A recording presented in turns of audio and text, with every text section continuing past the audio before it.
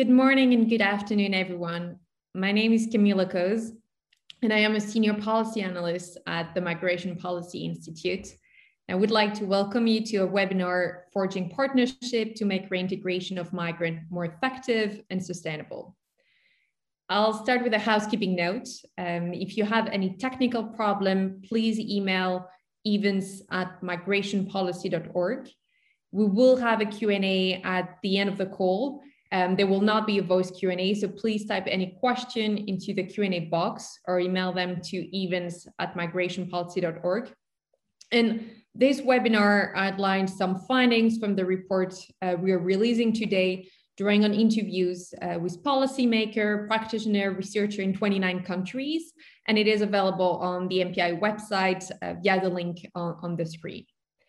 So before we start today, I would like to share some reflection about why we're organizing this public event on a topic that may seem a bit niche, the local embeddedness of reintegration support, and specifically referral mechanism for migrants who return to their country of origin.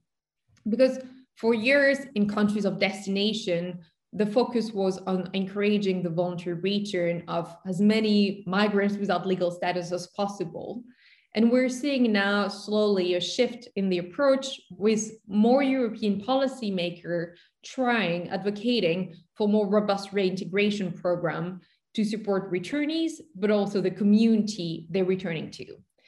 And on the other side, in turn, government in countries of origin are also seeking, for instance, to better document the profile of the population of returnees, and they try to connect them with the public services that are available. So both in countries of origin and in country of destination, policymaker, practitioner, researcher increasingly acknowledge that, for returning migrants, reintegration is a multidimensional process, and it's a process that takes time.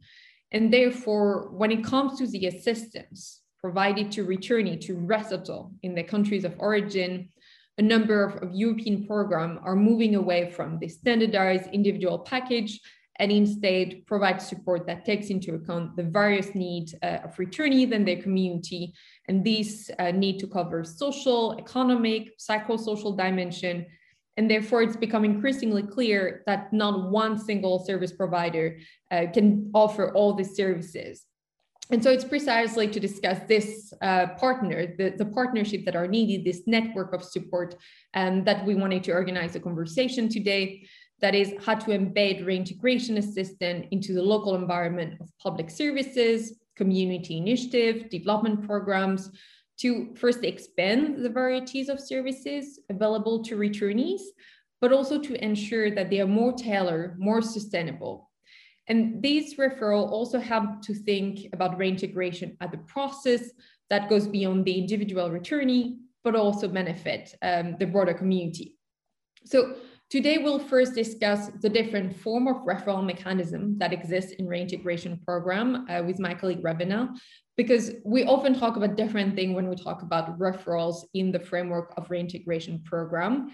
And then we have three panelists representing different institutions working in different geographies who will share their perspective about this topic, how referrals are organized, what challenges service providers face, what difficulty the organization that returnees are referred to encounter, and what has changed over the past few years, and also what should be the orientation for the next few years for European reintegration program, for policies in countries of origin, and for the work of international organizations and civil society actors.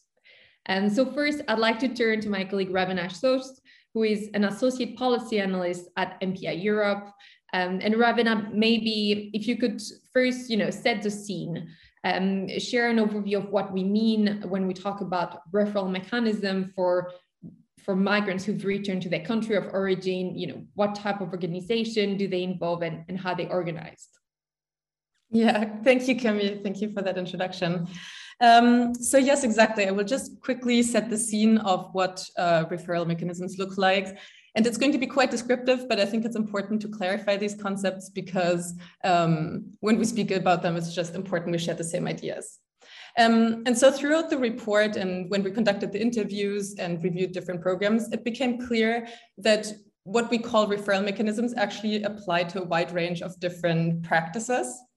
And to broadly understand, I think there are two ways in which referral mechanisms differ. The first one is which partners are involved, and the second one is how these partners interact and what type of agreement they have among each other. So let me say a few words to each of these two dimensions, and then I'll pass over. First, to the partners that are involved in referral mechanisms. So when we think about chronologically, sort of from the perspective of a European return process, the point where referral mechanisms usually start are the lead reintegration partners. Those are the organizations that are contracted by donors and who are responsible for leading the reintegration program. This could be, for example, IOM, whom we have here, but also smaller civil society organizations like, for example, WELDO in Pakistan.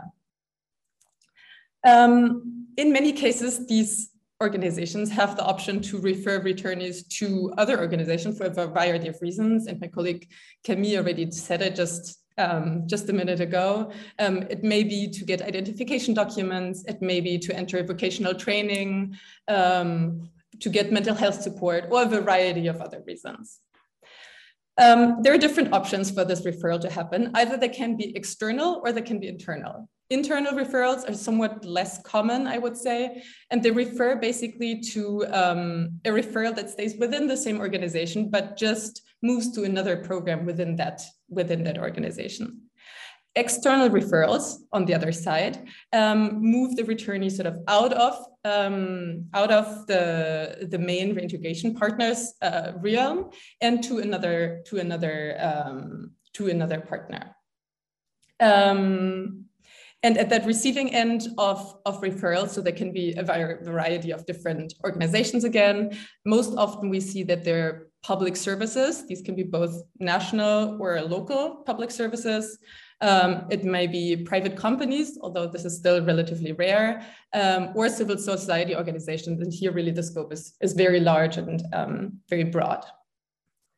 Okay, that was the first point. So these are the actors basically that can be involved. The second point is how these different partners interact. And I think here it's really important to see this not as sort of distinct categories, but really more so as a gliding scale of types of agreements and types of working together. The main distinction that's important here is whether the referral partner receives funding or not from the main reintegration partner. There can be no funding in both formal or less formal referral mechanisms.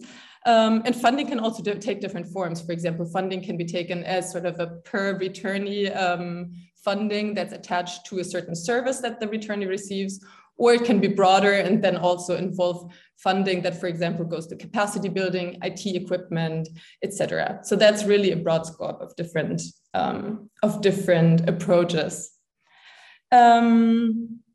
So this is mostly descriptively who are the partners involved and how they interact. I think we're going to come back to sort of more critical reflection and recommendations later, but perhaps two little points to finish off this year. One is that the combination of these aspects that I just mentioned, they have really important consequences for monitoring and evaluation, with a tendency that those that have funding attached to them in formal agreements tend to be more tightly monitored, whereas informal agreements without funding tend to be much looser in that regard. And the second aspect is that there are, of course, trade-offs to be made between these different options, and that these should be considered. Thank you very much, Ravina. And I'll now turn to Vojkan Milovanovic, who's joining us from Serbia, who is head of office and project coordinator at the NGO Help Serbia. So Vojkan, for many years now at Help Serbia, you've been working with the German Information Center on Migration, Training and Employment, DIMAC, which is a center that helps returnees from Germany and other countries to reintegrate and to access vocational training, jobs, start a business in Serbia. And so we invited you today also if you could share, the nature of your cooperation with DIMAC, as an actor based in Serbia as a CSO actor, but also what are the main advantages of having a formal referral mechanism between DMAC and your own organization? First of all, thank you for inviting HELP for this webinar. I will just briefly say something about HELP. HELP is a German organization established in 1981, and now we are operating in more than 20 countries. And the main focus is on humanitarian assistance, on supporting startup businesses, as well as doing reconstruction of premises for socially vulnerable population. In January 2018, we started a project funded by German Federal Ministry for Economic Development and Cooperation through GIZ. And this actually, the project is the first project that we started working with people, asylum seekers who return back to Serbia. But how we reach these people, we still have ongoing project related to this. We are using a network of local organizations who are informing people about options that we are offering for the assistance. And sometimes in December 2020, we added a new project component related to supporting transnational cases, which is actually referral system in cooperation with DMAC. And what DMAC is doing is actually intermediating between people who are still in Germany and are destined to come back in a recent period of time back to Serbia, and us. They are informing them about the assistance that we are providing, and we are trying to assist them once they come back to Serbia. And usually when DMAC informs us about such case, usually it takes 1 week up to a couple of weeks. We have this much time to react and to try to help this family or individuals who are coming back. As for the type of assistance that we are providing, we are talking about reconstruction of houses, providing furniture and household utilities, also providing in-kind donations for startup businesses, vocational business trainings, also doing providing school supplies for children. And also one thing we never had before is temporary accommodation, intended for those who don't have, or imagine somebody who comes back at night by a plane and they're in Belgrade and they are somewhere like 200 kilometers away from Belgrade. We are providing this temporary accommodation for, at least for a couple of days, so that they can plan their activities. And we are also providing transport to their location where they used to live. So far, as I mentioned, we started in December 2020, and we had a problem with because of the COVID-19, because temporarily all movements, all transport of these people stopped. And until now, we have about 40 people who expressed their interest in and applied for different kinds of assistance. And out of that number, 33 people received at least one type of assistance. What is also important with this referral system is that they are getting information whilst they're still in Germany. And we even organized, in cooperation with DMAC, we even organized a couple of online meetings with families to answer questions, whatever they're interested in, and to also explain additionally regarding the assistance that we are providing. Now, as far as the limitations is concerned, the biggest limitation is actually the project itself, because it's time limited. So something that we can provide now, we cannot maybe provide it next year. So this is one of the crucial obstacles. But in general, every single person that we assist in any way, they need to go through, they need to fulfill some criteria, additional criteria. For example, and this is something we cannot overlook, it's regarding, for example, reconstruction of the houses. They need to have houses with permit or in a process of legalization. Otherwise, we cannot do anything with that. Also related to this, the problem with reconstruction is that sometimes the amount of works needed for this reconstruction is way over the budget that we have. For example, it's not possible to invest any money in unconditional building, and if you do one room, reconstruct one room, for example, still they cannot live inside. So this is one of the biggest problems. As also regarding the income generating activities, they need to be legally registered. But in general, we are trying to solve the problem, which is the benefit of having this kind of a referral system. We are trying to do as much as possible whilst they're still in Germany. For example, we have professional engineers for reconstructions who are visiting their house and trying to assess the situation and, if possible, to do all the work before they come back from Germany. But in general, cooperation with DIMAC was nothing but success and completely, communication, level of communication and coordination is absolutely perfect. So no complaints on that. And definitely referral system is a way to go when we are talking about this assistance type of assistance or this target group.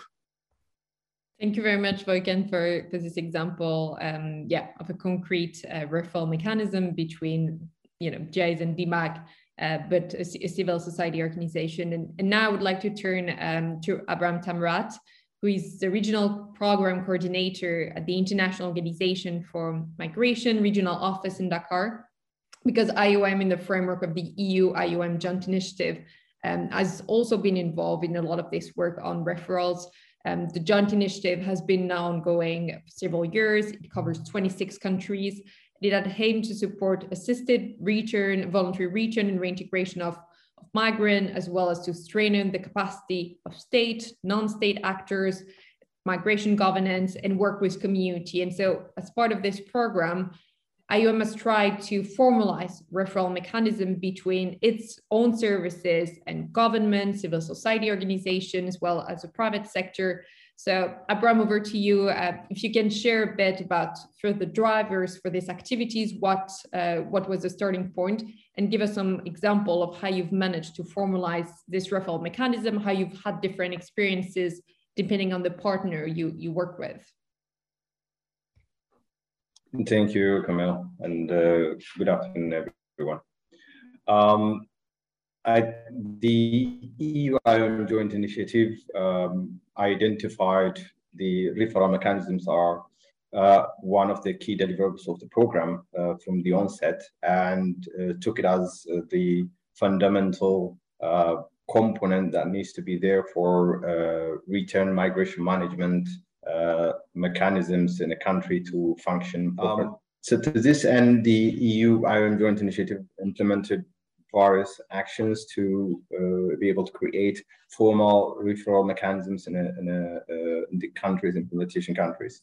And we can see these initiatives classified into 4 areas. The first one is in terms of creating a common understanding among stakeholders on what are the vulnerabilities, the needs, and the potential of returned migrants. There were significant, let's say, focus only on, for example, particularly on victims of trafficking as far as national systems are concerned. So we needed to expand the scope a little bit and have a common understanding before we start coming up with these systems. So organizing awareness organizations and gaining the political commitment and then driving force that is needed from the government counterpart. That was an essential part of it, and coming up with a roadmap to this effect. Second area is in terms of defining the minimum set of services and support that are needed. And for that, we had to actually come up with a sample SOP that incorporated various lessons learned from various projects and countries, and introducing, of course, the latest principles and standards that we need. That actually served as the main foundation for us to conduct mapping exercises.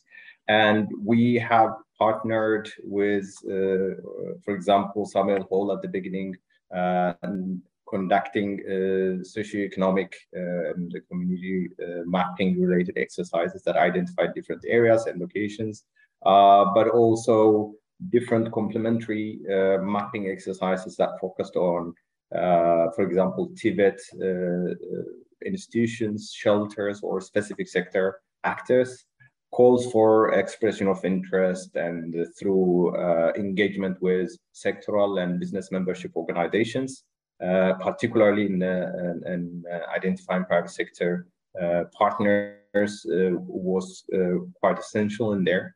All this led towards the formal development of national SOPs and validation of such mechanisms in a country. So setting up technical teams at national level, led by government counterparts, that took forward this draft SOP and sample SOP that we had, and contextualizing it and coming up with a tailor-made SOP per country. That was an exercise that went through a lot of review and validation exercises. And this, the EUIM Joint Initiative supported that in all the countries, implementation countries in that. This was also, again, complemented by a bilateral agreement that was signed with different CSOs, government agencies that might have a particular type of service, and drilling into the, of course, what are the specific criteria, eligibility, and so forth. While I say this, I think the normative frameworks and the kind of work that we were doing in terms of policy, legislative, and related areas have actually created the enabling environment for us to move these things much faster. And of course, the coordination, migration, governance coordination structures that are put in place in each country were critical in bringing in every stakeholder and then pushing this agenda forward. Maybe just as a last point, I would like to highlight on the. Abram, you just cut. While you come back, I'll just go back on a few points you made. The one is the starting point on this mapping. And then it was interesting that you emphasize the role of private sector, because when we think about a referral, we often think about government partners, civil society organization, and maybe less so private sector, especially in countries where the informal sector prevail. And so it's sometimes more difficult to find this type of partner. And I think another point you mentioned that is very important is the governance of this, because we know for this mapping, they may become outdated quite quickly. And so you need to have an institution, an organization that maybe own this, this referral, this all of this mapping mechanism, and can update the program, the eligibility criteria as they evolve. Abram, I just had a second question for you, if you're still here, which is, we've seen all of this mechanism being developed, all this agreement being developed on paper, but we also know, and that's a key takeaway from our research, but also the research of other partners, that they're welcome first step, but then operationalizing this formal agreement is often a key challenge in terms of funding, in terms of technical assistance, monitoring eligibility criteria. So from your perspective and the experience you've had under the joint initiative, if you had a few points to share on this. Thank you again. Sorry, I had to turn off my video because of the internet stability. So in terms of once these SOPs and agreements have been actually formalized, the next step was, okay, where do we go from here, and what kind of requirements are there for it to function properly? What we immediately noticed in that regard is the capacity gaps with the actors. Some of them, they do have the mandate and they do have the desire to work on providing services to beneficiaries, but they would lack either the technical capacity or resources to move forward and provide the services. The first and most important part of operationalizing this was designing capacity building set of activities that are informed by a needs assessment, capacity gap needs assessment, and providing trainings. It could be technical trainings, specializing, for example, the MHPSS actors, especially with all the returnees that we had here. Only few return without, for example, MHPSS related mental health and sexual support needs, and designing a set of trainings and material support and so forth for structures that are able to provide this type of support was an important part for the referral to actually work. And we can mention examples in different countries, including Cameroon, Nigeria, and so forth, where and the Gambia, where such extensive capacity building support was actually done to be able to start referring cases to benefit from the services. That aspect of capacity building becomes very critical. Dissemination and sensitization is also an essential part of it. For all actors at different levels to know about the national SOP, and for them to start actually either referring a case or request to receive a case or to provide a service. That was critical. It was also very critical for the retainees to know the type of service that are provided by different actors and for them to show interest. Here, that is very critical because for any referral to materialize, there has to be a set of things that need to align. The opportunity, the intake capacity of the partner, the location of where services are provided, the schedule, duration, and background of the retainee, motivation, whether the retainee is actually willing to and motivated to attend this type of service that is provided, and of course, availability of resources. And for that to be properly convinced, the dissemination sensitization part of it was quite essential.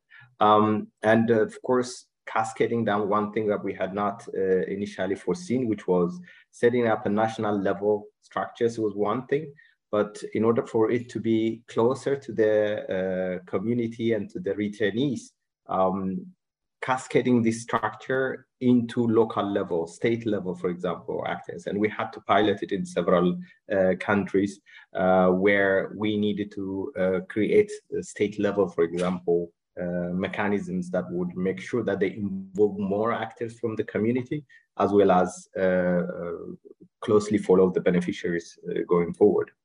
And my maybe last point. Okay, go ahead. My last point would be, okay, in terms of designing complementary services. So there could be a partner that can provide a certain type of skills training, for example, but they do not provide accommodation or transport or subsistence support to their beneficiaries. So we needed, for each partner that is identified as a referral, we needed to design a particular complementary support that would make sure that it allowed the retainee to participate in this service that they are providing. Over to you. Sorry. Thanks. Thank you very much. And I think among other points you mentioned this, the need for alignment of different conditions. And I think that's the key point that maybe our last speaker, Nassim Majidi, who's the co-founder and director of Samia Lol, can speak to. Nassim, you've worked extensively on voluntary return and reintegration with a wide range of partners, and I was hoping that you could share your perspective on a specific type of referral, which is the last work you've done with the European Return and Reintegration Network, ERIN, and the efforts to connect returnees with ongoing development programs. Thank you. And I'll try not to repeat what everyone else has said. So I'll try to reference what you just all mentioned, which were all great points.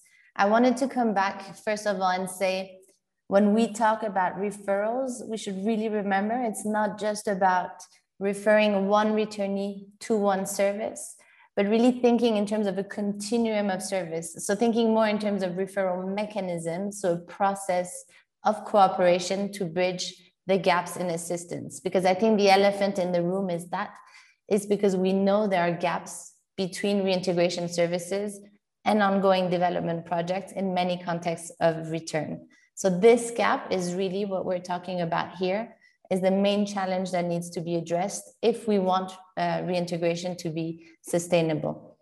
So you mentioned the work we just recently finished for the European Return and Reintegration Network, ERIN. So the objective of that work from the start was to address that gap, was to provide guidance on how to better bring together reintegration and development sectors, because we know these are two very different worlds, speaking two very different languages with different funding streams, timelines, and all the rest. So we know they don't always work in the same way or understand each other. So we need to bring these together to address the gaps. So to be able to offer guidance to both development actors and reintegration actors, first we had to look at what makes this cooperation so difficult. Why is it that it's not easy for development actors and reintegration actors to work together? So in our report, which was just released last week, we basically found that there was miscommunication, misalignment across different scales, or what we call dilemmas. We listed about 10 dilemmas that need to be worked through, and I just want to go through three of them now. One is the geographies. So beyond just the pre-departure and post-arrival coordination that needs to happen, we know very well that in many contexts of return, development actors are not present. This can be if returnees go back to urban environments where development actors may not be present, or if they're spread out, scattered across rural areas. So there may actually not be any development structure to speak of to which actors can refer returnees to benefit from a continuum of services. So that's the first geographical gap. The second one was just mentioned by Abraham, is one of timelines.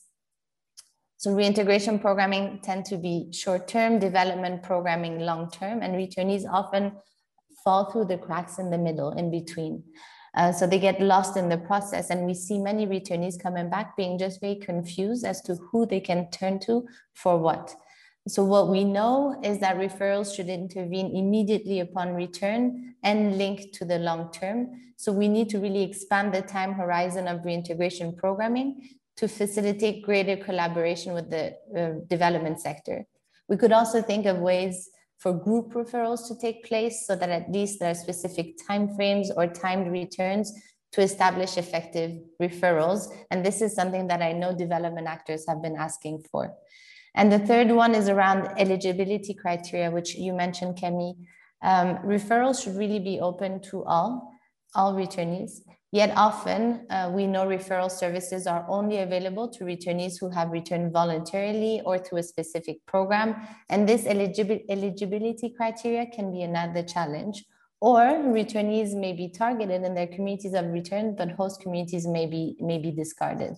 So again, there's a misalignment here between the individual focus of reintegration programs and the area-based focus of development programs, because development actors focus on community needs, reintegration actors usually focus on individuals. So there's a need to work together, and Abraham was saying great progress has been made to bring these actors together. So it's really working through these challenges that can allow reintegration and development actors to really come together as part of these referral mechanisms. Thank you very much, Nassim, for outlining this three trade-off. And yes, there are a few more that you outline in the report. And if I can ask you a follow-up question as to the next steps, if you have some thoughts on moving forward, some ideas where you see this program need to go to achieve this, because we know what the issues are, but it's been quite a challenge to address them. Yeah, I think whether we talk about reintegration and development actors or countries of origin and countries of destination, what we need is to move away from the dilemmas that I mentioned. And so that's what we do in the operational framework. In the report, we try to focus now on where we can find areas of coherence and synergy where they can actually speak the same language, where objectives can meet each other. So we aimed in our operational framework to move away from the binaries of destination and origin countries to think instead of operational planning. How can we plan the steps needed to build referral mechanisms? So here we thought about 4 stages that for us are essential, from the pre-design, design, implementation, and monitoring. Because as you say in your policy brief very well, monitoring shouldn't be an afterthought. It should really be thought about from the start. But similarly, we need to spend a lot more time, actors need to spend more time together in the pre-design and design phases of any reintegration program. And we all know, usually this time is not taken. So let me just give you 2-3 examples based on the work that we did. So in the pre-design phase, that's where we talk about the need to map what services exist, what services are not there to avoid duplication, but also to address the gap I was mentioning. In the design phase, here we highlight and really underline that returnees need to be consulted in the pre-design and design phase of referral mechanisms. And whether it's through local cooperation mechanisms or different cooperation models that we can think, returnees really need to have a seat at the table and be part of the consultation process with local government, non-state actors and their community. So it really needs to be a full-fledged consultative process of identifying the needs and the services.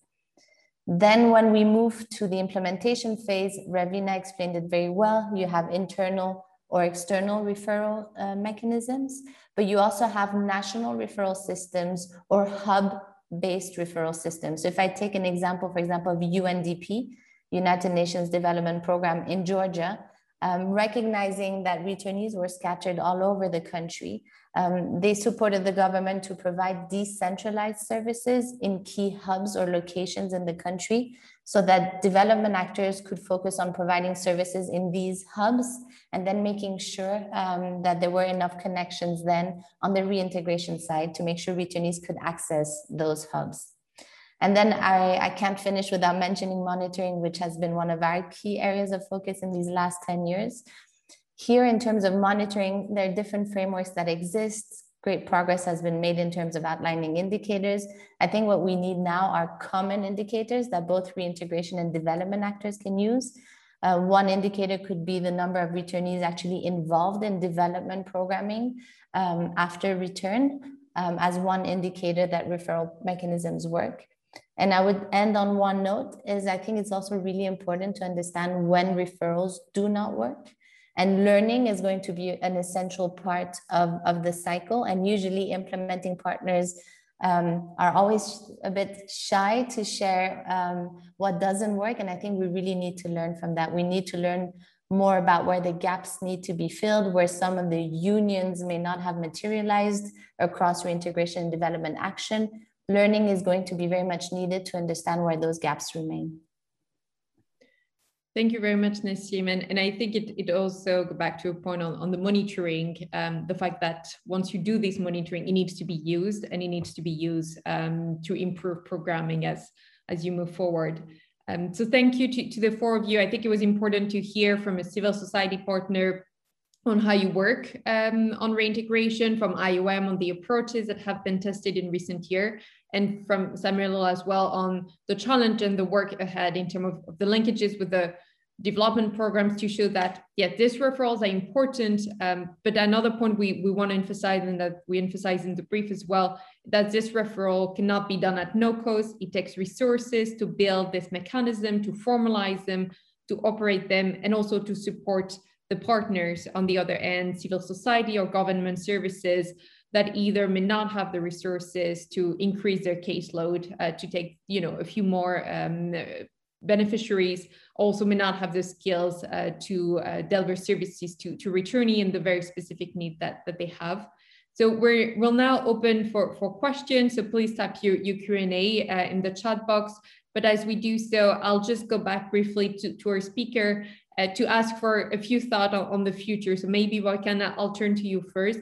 If you have, one or two things on your wish list for program moving forward that you would like to see and that you think would help improve programs. Well, first of all, definitely there should be, if program is developed, it should be a long-term program, because there's no such thing as a short-time solution for this kind of problem. And of course, I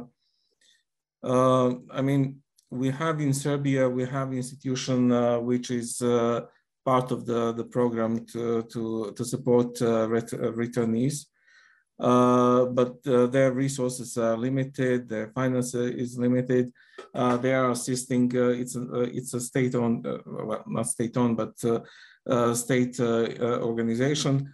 It's an office for refugees. They do have, from time to time, they do have programs which can be offered, like housing and this kind of stuff, but usually they are supporting with the paperwork, with enrollment of children in the school, with IDs, etc. Anyway, I agree that there should be a pool of all services in one place, different regions, different organizations, different types of assistance that each organization or institution can provide, so that there is one place where returnee can come and get all the information. I mean, the thing with DMAC is that they are not selecting, they're not choosing like those who are voluntarily returning. In either way, if they are supposed to come, they will contact them, they will offer them, whether it's voluntarily or by force, but which is actually a good thing. And they are, as I said, we have excellent cooperation. They are presenting what we offer. We talk to people. Everything is based on a case-to-case basis. We don't have one solution for all. So literally, we are talking to people. They're applying, providing us with information. We are trying to solve the problem as much problems or to offer as much as possible to each family, each individual. So, as I mentioned, we do have this regular project for returnees, but we are struggling to reach them. So we have, for example, in Serbia, we have a situation that majority of returnees are Roma. So we are cooperating with local, as I mentioned, we are cooperating with local organizations, Roma organizations. Actually, we are cooperating with, it's a kind of a umbrella organization for Roma organization in Serbia. It's called the League of Roma. And their members are part of our hubs, information hubs. And we have, besides 4 offices that we have in Serbia, they are kind of information hubs. We have like 13 of them in Serbia, or we started with 13 of them, and people can come there and get the information and apply. Then, if needed, we are also intervening, like with additional answering additional questions, etc. But that was the only way to do this kind of project. And as I mentioned, this referral system is kind of a pilot project, but we are hoping that we will continue it in the future. And I also hope that we will do some modifications of the project because there are small things that are influencing implementation, like what I mentioned about the paperwork for houses. But we are also having a problem with diplomas. For example, if somebody attended the school in Germany, who comes back, they don't have proper papers, and this is all creating a problem. But thank you very much. It's manageable, let's say. Thank you very much, and thank you for outlining, I think, 3 key issues. One, on the timeline, long-term project also help you to have continuity in the services. This question also of having all the information available in one place so that returnees are also aware of all the services that are available to them and the referral mechanism that exists. And last but not all, also this outreach and making sure that you can reach to this population that may not be aware, may also be marginalized, or suffer from different prejudice, and make sure that these also have access to the services that are available. Ravina, if you have one point to make, and then I'll turn to Abram. I have one question and would like to hear from him on the future perspective. Yeah, thank you.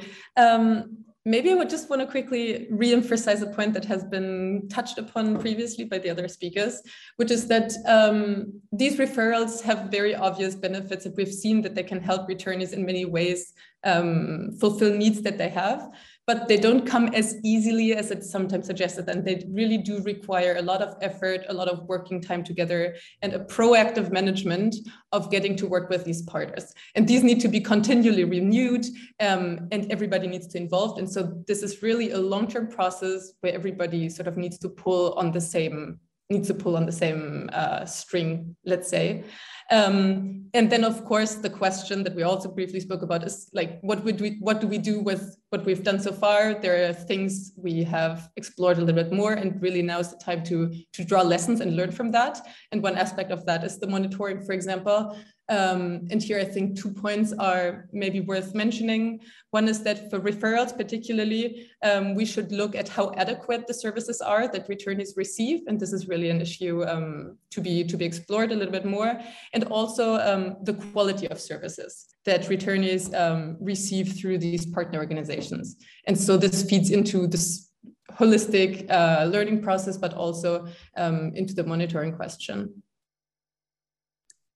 Thanks. Yeah, I think on the monitoring, there is a lot of question attached to once you refer the person and you create the system, who should own the monitoring mechanism? Should it be the donor? Should it be the service partner?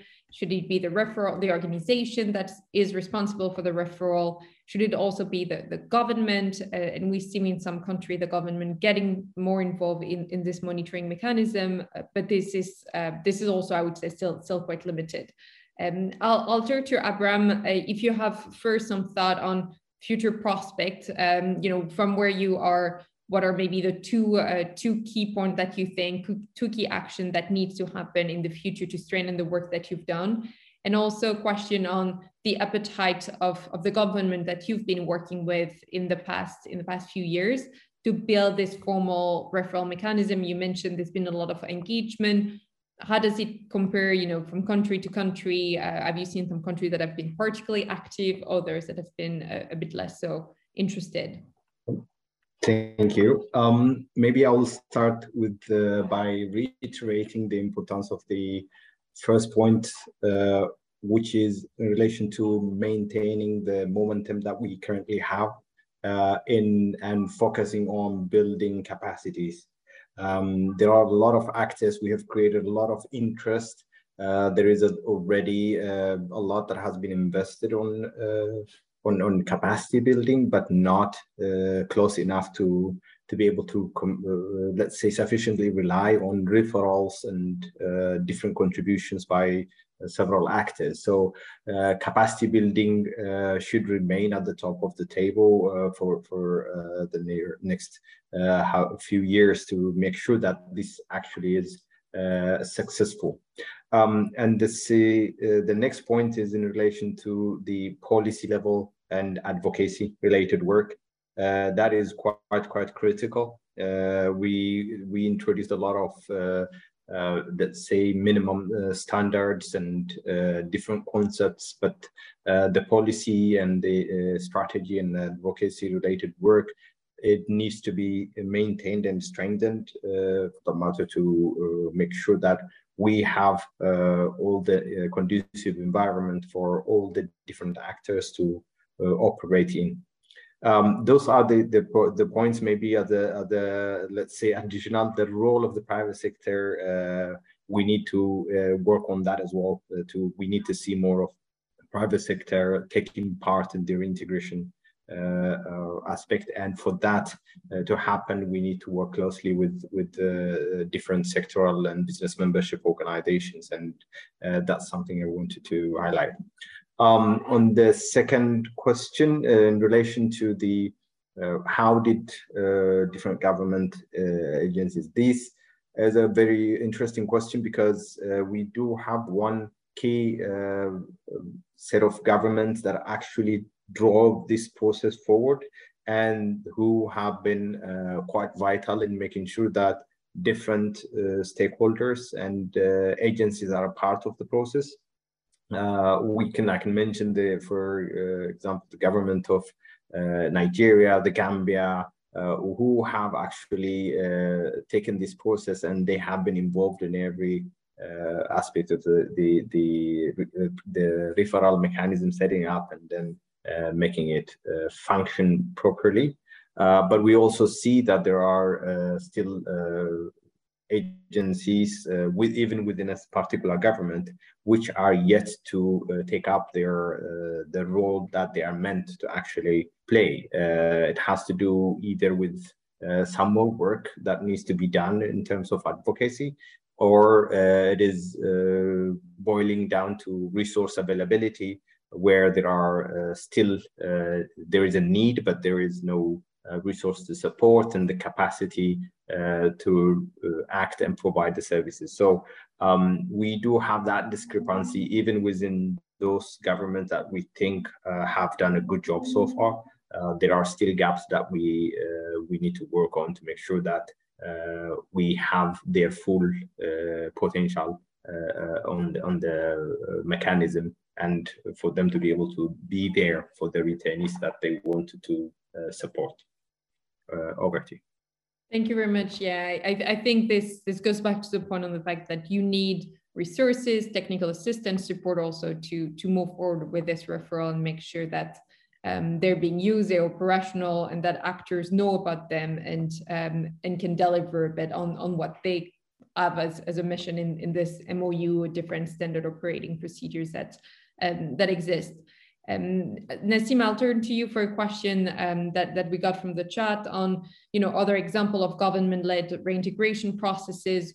Tunisia has been one of the main ones with this mechanism, Tunisna.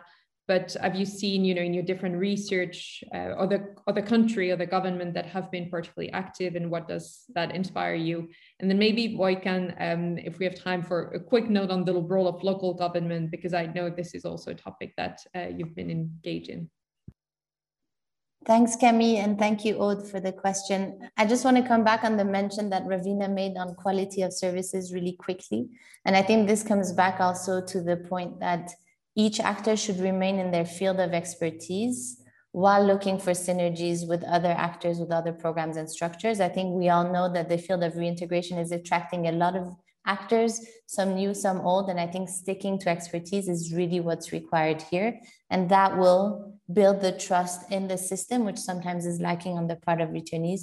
Trust, confidence in the system. In Bangladesh, you have a very good example of BRAC working under this AREN pilot project. They were focusing on financial literacy and financial management, which is at the core of what BRAC has always done in the field of development work, and then referring them to IUM further. So I think really sticking to expertise is important. Now, on the point between government to government, we see some good examples in our assessment of the AREN work in Ghana, notably, and I think this is not a surprise. It's led by the government of Germany, which is I think one of the lead governments in terms of the investments in new approaches to reintegration. The government of Germany has chosen to take, first of all, a whole of government approach in their own country, linking GIZ with different ministries. And you see that in the way their work is being conducted in Ghana. So basically, there's an MOU now with GIZ in Ghana to link returnees to development programs implemented by GIZ in the country. It sounds obvious, but this is really an exception, but this is exactly what needs to happen. But the government to government initiative in Ghana has also taken the shape of a migration information center for refugees, the MICR, which is a BMZ initiative in Ghana, which actually wants to do beyond providing a center where where returnees can get information, which is key. It's also part of a network building activity. So to build referral services through a network of local stakeholders.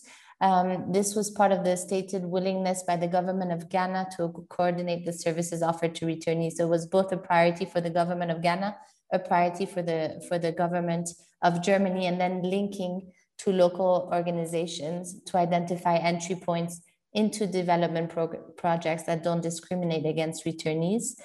So I think Ghana is a good example of that. Another good example of the referrals approach is in Nigeria for victims of trafficking, and that's a collaboration between the government of Denmark and Nigeria, working to strengthen, and really because we have to think of specific groups' need, to strengthen reintegration of vulnerable returnees, and specifically for victims of trafficking. So there they thought about how to build a reintegration network of local partners in the field of anti-trafficking who could be more involved in the reintegration side of the spectrum.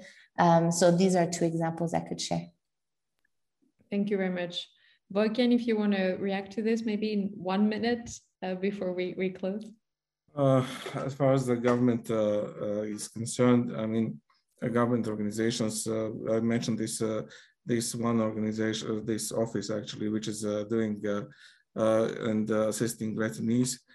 I mean, this is one of the problems that which we didn't actually mention, is that communication between direct communication between different organizations, institutions, because for example, I have some information about their work, although they are officially intended to do this kind of work, but still there's no clear information exactly everything what they are doing. They do have cooperation now. I mentioned regarding the paperwork enrollment of children in schools, regarding the ID, these IDs. They also have cooperation with GIZ. GIZ is providing, is financing through them, financing purchase of 15 houses in villages for returnees. But as I mentioned, somehow information is not going through to all organizations, institutions which are doing the same work.